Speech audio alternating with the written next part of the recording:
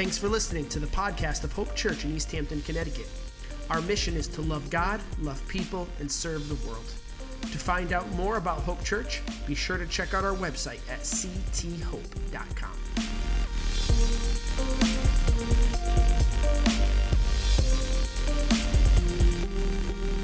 Hey, I am so glad that all of you are here. Are you happy to be here this morning? Awesome. Before I start, I've got to do a couple shout outs. So first of all, I want to recognize our friends from Florida, Fred and Pam. I'm so glad that you're here this morning visiting with us. They are some of the OGs, man, and I'm so glad to have them back. Got some other visitors today, so I am so glad that you are here today, and if I would love to meet you. So after the service, make sure you say hello. I'll try to make myself available. For all of you who are watching online this morning, thanks for tuning in. We hope that you feel a part of this place and a part of this service as well. So today we are finishing up a series that we have called Supreme. And I don't know about you, but I've had an awesome journey on this road. I told you in the beginning, it's like we're taking a journey. We're going to take some exits. We're going to take some stops. And that's where we're hitting our final stop today. And again, it's one of those things where I kind of had something completely different in mind when I kind of set out to teach this series about what I was going to speak about today. And that changed up this week. So hopefully you're okay with that. So I got to think, hey, if God's saying do that, then that's what we're going to do today. So I'm going to change that up. But listen, if you haven't been here, if you haven't listened to some of the previous messages, I would say, first of all, go back and listen to those, because I think there's something in there for all of us. And second of all, if you aren't kind of starting on the same page with us this morning, as I've done every single week, I'm going to take a little bit of time to review today, just so we are on the same page. We have been on this journey. We've seen a lot. We've learned a lot. Hopefully, you've grown a little bit. And I've realized there's so much richness in what we were doing that I wish I added a couple weeks to this. So maybe down the road we'll add some of that as well. But like I said, wherever you are in your journey too, and I've been saying this the whole time, if you've been a long-time follower of Jesus, I hope that you've grown a little bit in your journey. But I am well aware that there are people in this room who are not on that same journey. You might be very skeptical about God, about Christianity, about religion, about faith. And if you've tracked along with us, I hope that has moved your heart a little bit to kind of open your heart and your mind to maybe some things that you haven't seen before. That's been my heart. So, as I said, I've encouraged us to open our Bibles this series, and so I've had mine with me every week. Maybe you have it on your phone. That's totally okay, so you could open up your Bible to Colossians. So that's where I'm going to start. We learned a little bit about what the Bible is, right? So the Bible is a book made up of 66 different books. And so is divided into two sections, the Old Testament and the New Testament. And the Old Testament has 39 books in it, and the New Testament has 27 books in it. And we've been looking at very specifically at a letter called Colossians, which is in the New Testament, and it's under the letters section. And it was written by the Apostle Paul. Probably all of you have heard of him. He's one of the foundational persons of the church. And so that's where we find ourselves today. We learned a little bit about the people that he was writing to. So he was writing to a town called Colossae. It was actually a church. So the people that he was actually specifically writing to were people already on their journey with God. He's writing to this church, and we use this keyword admonish. He's been admonishing people. So admonish has this sense of something's out of joint, right? So he's like, listen up, everybody, in this really nice way. Listen up. There's some things really important that I want to talk to you about, that I want to tell you about, that I want to help you with. And what's interesting about that is Paul never knew these people. He never visited this church as far as we know. In fact, it was started by this guy named Epaphras, which was one of Paul's kind of disciples. And so they get to this point in their church where even Epaphras was struggling. And so Paul says, hey, let me write a letter. Now, again, the Bible wasn't written back then. So he's writing a letter and he sends it along to be read in front of the whole crowd, kind of a crowd like this. So let me give you some background. So Colossae was a small town. It was not a large place. It was kind of insignificant. There wasn't much going on there. It's probably well-to-do, but there was a lot of intellectualism in that day, a lot of ideas, a lot of philosophies, various religions. So it was a very diverse town. And, it was made up of very diverse cultures as well. So there were Jews there, and there were Greeks there, and there were Romans there. And so all these people were kind of doing life together in that time and in that place. But because it was such a culture that was like saturated with ideas, that Paul said, hey, be careful because we're seeing some ideas come in church that maybe we need to kind of pull back on a little bit and really look out for. And so we talked a lot about that as we went through. And again, we're making this comparison because the truth is we live today in a culture of ideas and philosophies and various religions. And so I think a lot of the parallels are for us. No, this book was not written to us. And I've said that several times. There was very specific things. There's very specific culture. It was written to them, but it was written for us. And so we have some things to pull out for all of us today. So he goes on and says there's a couple big themes. He goes, listen, you got to get rid of all the distractions, the things that are kind of pulling you away from the orthodoxy of the faith, from what you really once believed. And he goes, the biggest thing and the only thing that you need to worry about is Jesus. And that's where we got the title of our message, Supreme. He says, make Jesus supreme. Let him have the supremacy over everything. And so, obviously, again, here we are now in our culture. We fast forward and we say, well, we're trying to do the same thing. We're trying to give God the supremacy and everything. We're trying to have a faith that's practical and real for all of us. But the truth is, there's lots of ideas. There's lots of other religions. How do we really know? And we wrestled with that this whole time. How do we really know what's right and what's wrong? And so what our culture has tended to do is we have kind of defaulted towards this thought because it sounds tolerant and it sounds, the most humble, and that well, as long as you're doing the best you can, kind of every religion has all these different truths to it, and so we're all going to kind of make it in the end. We will call that pluralism. And so even now, in our day, with Christianity, people will look at that and say, what is the biggest problem with Christianity? Well, it's pretty narrow, it seems like. So we talked through that and how truth, by very definition, is narrow. And so even now, when we start blending kind of all these religions and ideologies and philosophies together, it really doesn't even, it's not really, in my mind, it doesn't benefit any religion, right? It feels like now we're diluting and watering down the basics of what everybody believes, whether they're distinctives about God or the path to heaven, whatever it is. So then we talked about last week how Paul was instructing these people, be careful, but whatever you do, as you share, make sure you do it with gentleness and respect. And we talked about the tension. And so maybe I made you feel a little uncomfortable last week because we were walking in the tension. Actually, maybe you felt a little uncomfortable all series because you really do have to walk in the tension of what we're talking about. Walking in the tension of what we know to be true versus what we're really not sure to be true. And so how do we interact with those around us in our day, in our time, in our culture? And so I left us off with this question. How is it that the good news of Jesus has survived generation after generation after generation? Particularly in light of the fact that a lot of people may have some real hang-ups about Christianity. What is it that has made the gospel perpetuate through the ages? And we're going to talk a little bit about that today as we wrap up.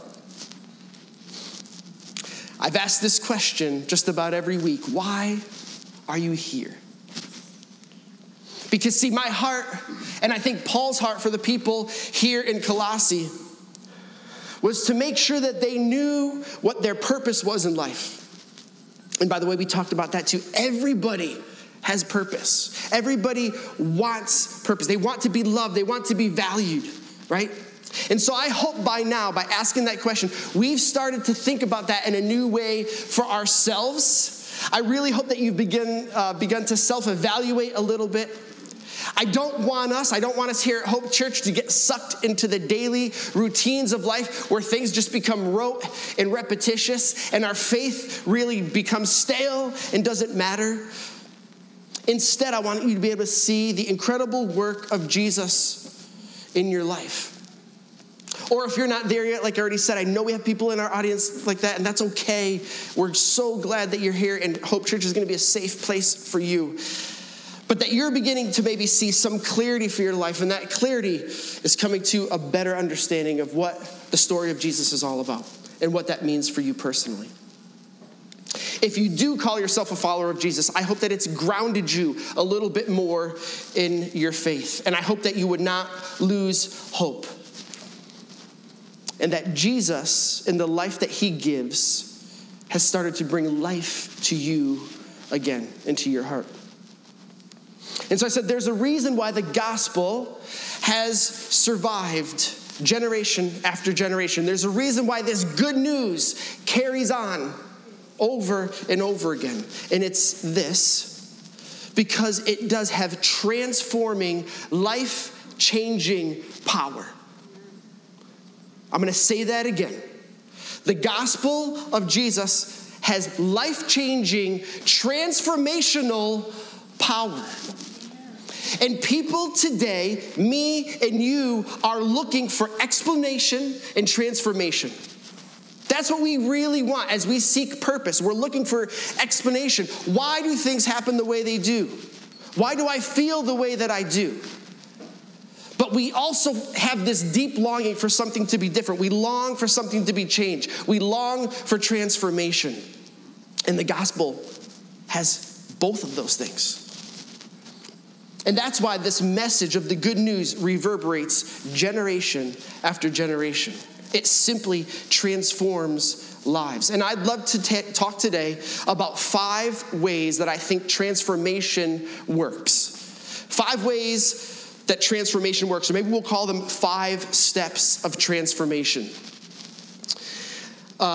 So we're going to jump into that this morning.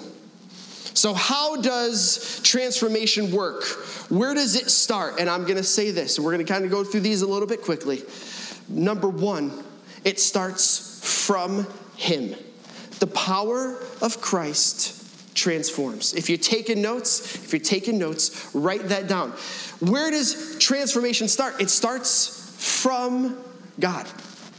I'm using that preposition very intentionally, from God. If you look at Colossians chapter 1, verses 15 to 20, you will see this epic poem. In fact, I said in week 1 that this was the biggest, it's the centralized idea of Christology. If you're going to look for what Jesus is about, what Christ is about, what his purpose was, read Colossians chapter 1. That's where you're going to find it. Everything starts in him and from him. Paul, in another book that he wrote called Romans 1:16 says this: I am not ashamed of this good news about Christ. It is what? The power of God at work, saving everyone who believes, the Jews and the Gentiles. By the way, that means that it's for all people. The power of Christ transforms. The work of Jesus, and Carrie talked about this as well, his death, his resurrection, his life, display the love and the power of God. And there's no better news for us as humans than that. We're looking for answers. We're looking for the meaning of life. We're trying to figure out how to right all the wrongs. We're trying to make sense of the world. We're looking for purpose. And there's no better explanation and realization than an almighty, omnipotent God, one who is all-powerful, that's what that means, and yet at the same time is loving and caring for each and every single one of us in our own unique way. To me, that's the power of the song we just sang.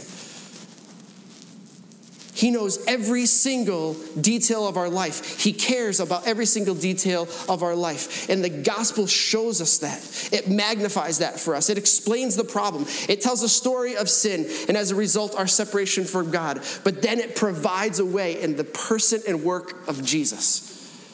And that's life-changing and transformational. 2 Corinthians 5:17, another book that Paul wrote, says this. So then what? Therefore, if anyone is in Christ, he is what? A new creation. This is transformation. The old has passed away, the new has come. And if you are a person in here that has been transformed by Jesus, you know that to be the case. The power of Christ transforms generation after generation. And in Colossians chapter 1:6, as we stay within our book, Colossians 1:6 says, the same good news that came to you is going out all over the world. It is bearing fruit everywhere by changing lives, just as it changed your lives from the day you first heard it and understood the truth about Jesus Christ, about God's wonderful grace. He says it's going to keep going. It's going to keep going. Just as it has changed your lives, it's going to keep going. It's going out all over the world. And so that's the first step from him. But then it goes to the next step in the power of the gospel and why it just reverberates generation after generation. It went to those before.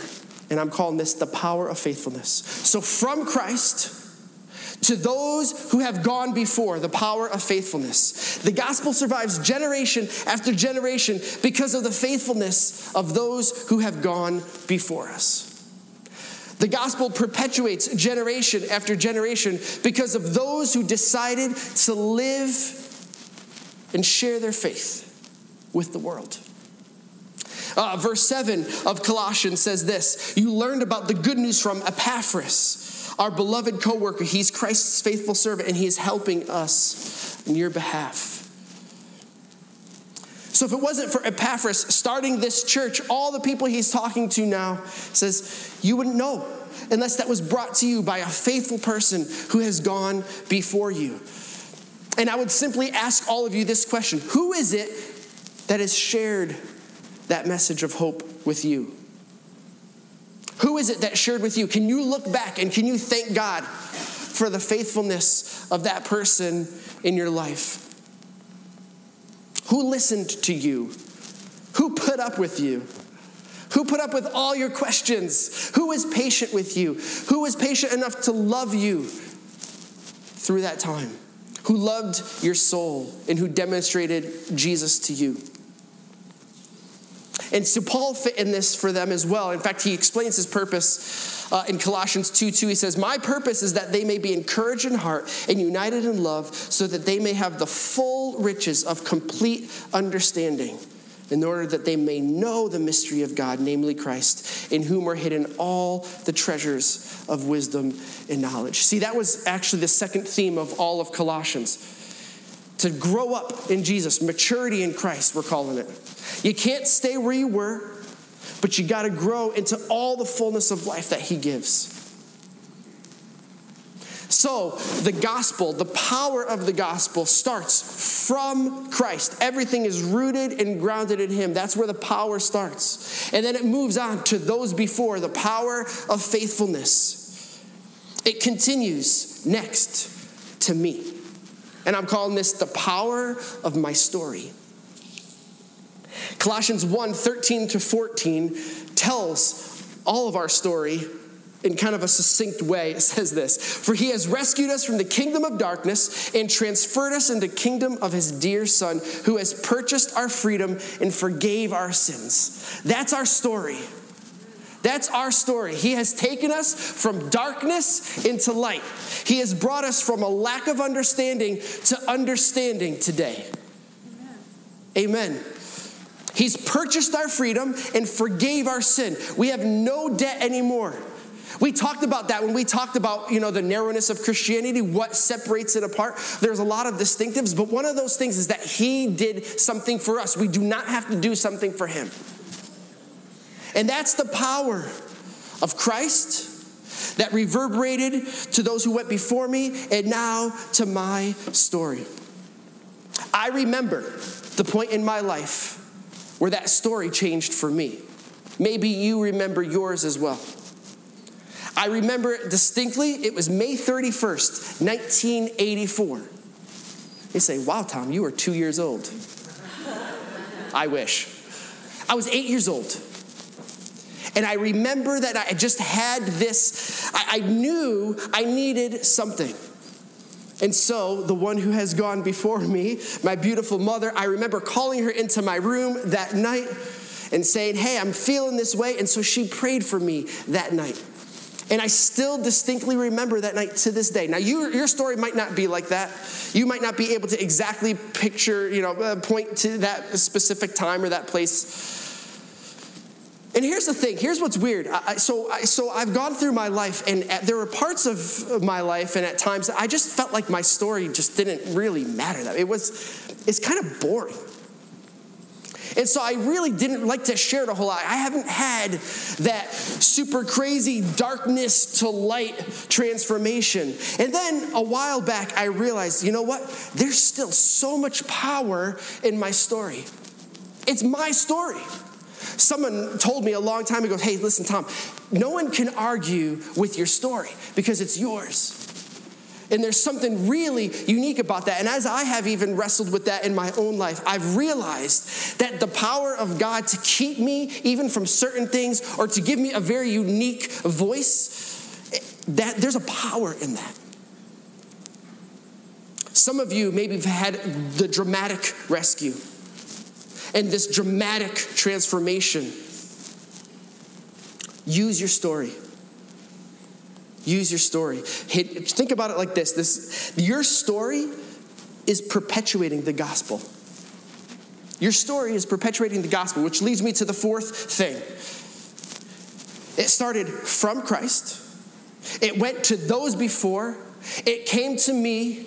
And now it goes to you. And I've just called this, the power of my story continues. Because when I share my story with other people, it perpetuates the gospel. It perpetuates the good news. That's how it keeps going. Colossians 1, 28 and 29 says this, so we tell others about Christ, warning everyone and teaching everyone with all wisdom God has given us. We want to present them to God perfect in their relationship to Christ. That means mature, complete. That's why I work and struggle so hard, depending on Christ's mighty power that works within me. Paul says, I am working hard to share my story so that in turn, you can share your story with others. And as someone who's maturing in Jesus, we have that responsibility. And honestly, what I would say is that privilege. 1 Peter 3:15, I actually mentioned this last week in a different context, but it says this, worship Christ as Lord of your life. If someone asks you about your hope of salvation, he's asking you about your story as a believer, always be ready to explain it and do this in a gentle and respectful way.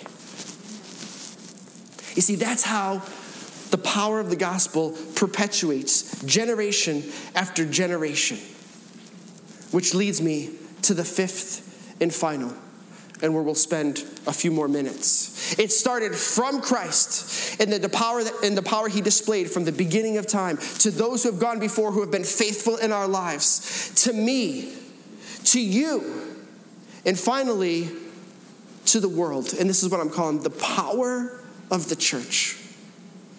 The power of the church. Throughout this entire book of Colossians, we see Paul talking to the church and about the church. And the church is simply this. It's a collection of all of us individuals as a body of Christ. We call this the universal church.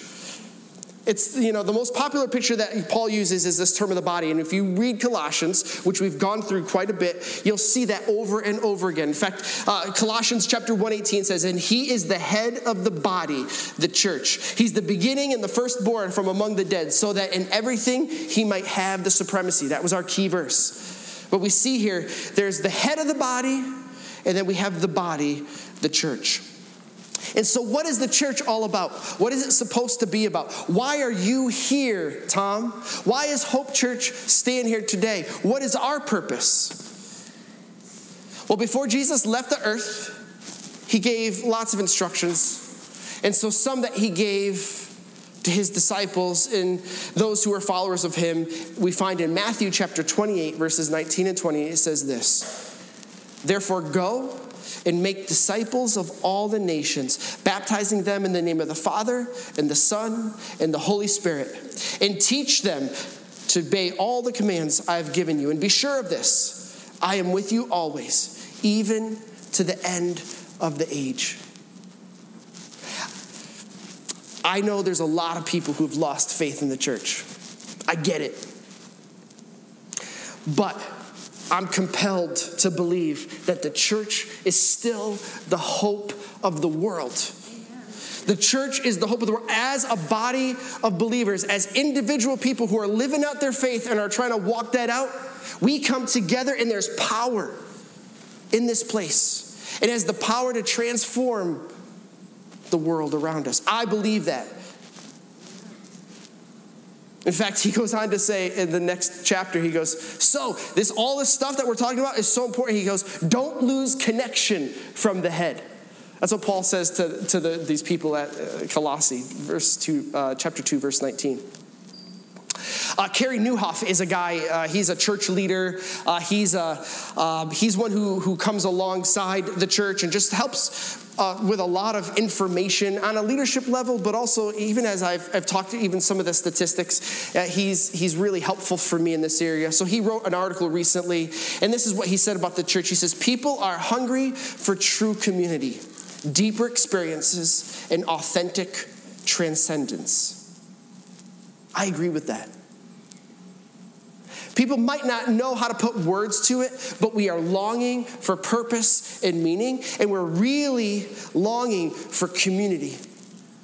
A place that's safe to be able to work out your faith, to wrestle in those tensions like I talked about last week, to have an experience of God similar to what we are having right now and what we've had through the time that we worshiped God through music today, an authentic transcendence.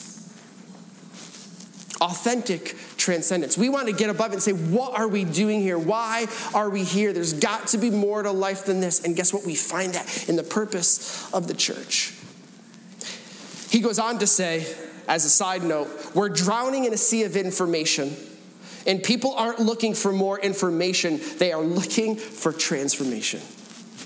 So can the church be that? Don't answer me. I'm just saying, can the church be that? That's our goal. That's our job. I believe the church is the hope of the world. The church's story is his story. And we have the ability as a collective to change the world by perpetuating the story through the efforts of our church. All of these steps, it starts from Christ. And through the ages, it has gone to those before who've passed it on to me. I'm able to share my story with you. And then we all come together and are able to share our story to the world. There's a power there. And that's what perpetuates the good news of Jesus to a world that is desperately looking for answers, that's desperately looking for meaning, that's desperately looking for purpose, which brings me to my big idea for today, and it's this. Maturity in Christ. As we grow up, as we get on this journey of our faith, maturity in Christ is perpetuated when we share our lives and our story with others. Maturity in Christ is perpetuated when we share our lives and our story with others. I don't know if you know this, but we literally just went through the whole first chapter of Colossians in about 25 minutes. We spent some time most of our time in Colossians chapter 2, which talked about, again, how we combat these ideas and these religions and these ideologies and these philosophies. We touched a little bit in chapter 3 and the beginning of chapter 4 last week when we talked about how we share our faith.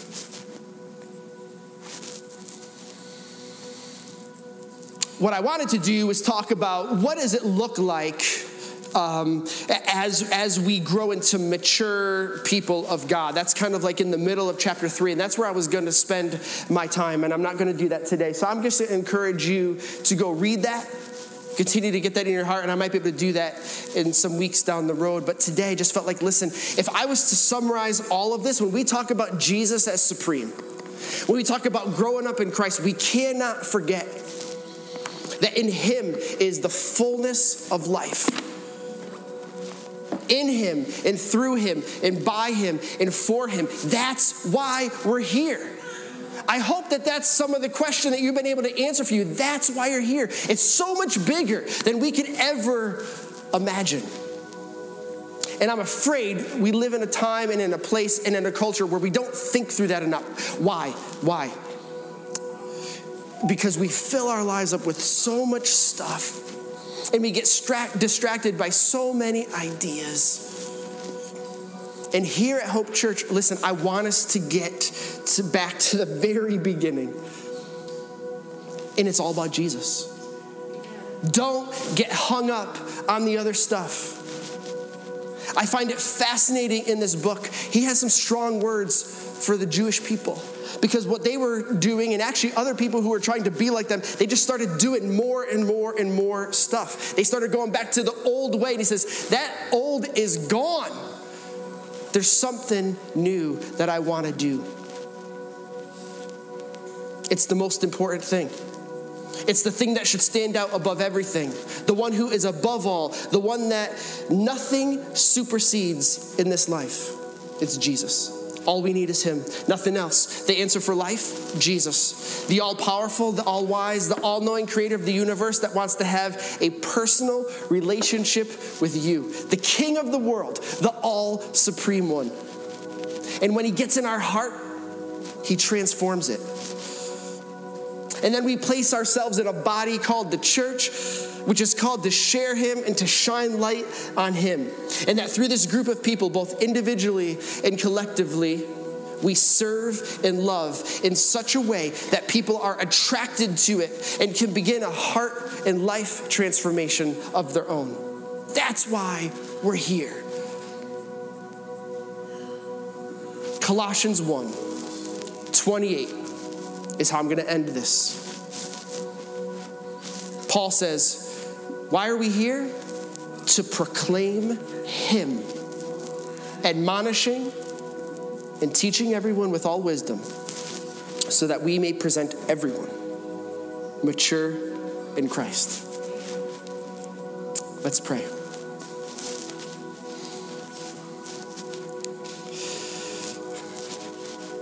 God, listen, my words are just in my own strength, my words. If there's anything that I've said today or throughout these past several weeks that aren't on your heart, that are wrong, I pray that you would just show them in your own sovereign and gracious way to everybody that's sitting in this room or watching it online, that you would just be able to do what you need to do in their heart and forget all that. But God, as I've thought through and as I get passionate about why we're here and what we're doing in our lives personally and as a church, and how do we live in a way that people see something different in our lives, God, I pray that we would take some of those things and be able to just start right now, today. Living according to the power, the life-transforming power that you have inside us. I would be remiss to not thank you again for your son who is willing to come to this earth and to die, to bridge that gap between our sin and that darkness that we lived in, so that we could bridge that gap to taking all of that away and giving us life, and that we could have it to the full. So God, renew that in our hearts today. If we have been following Jesus for a while, maybe that's gotten old or stale, my prayer is that you would just renew that today in our hearts. God, for those who are still on the journeys, looking for answers and seeking truth, God, I am 100% convinced that you are in that and that you see that you would give them wisdom and clarity. And God, that as a church, we would truly serve and love you with all that we have. Thank you for this time that we've had together. Thank you for the people in this room. I pray blessing upon them. Pray that they would leave here encouraged and built up in their faith. In Jesus' name, amen. Thanks, everybody.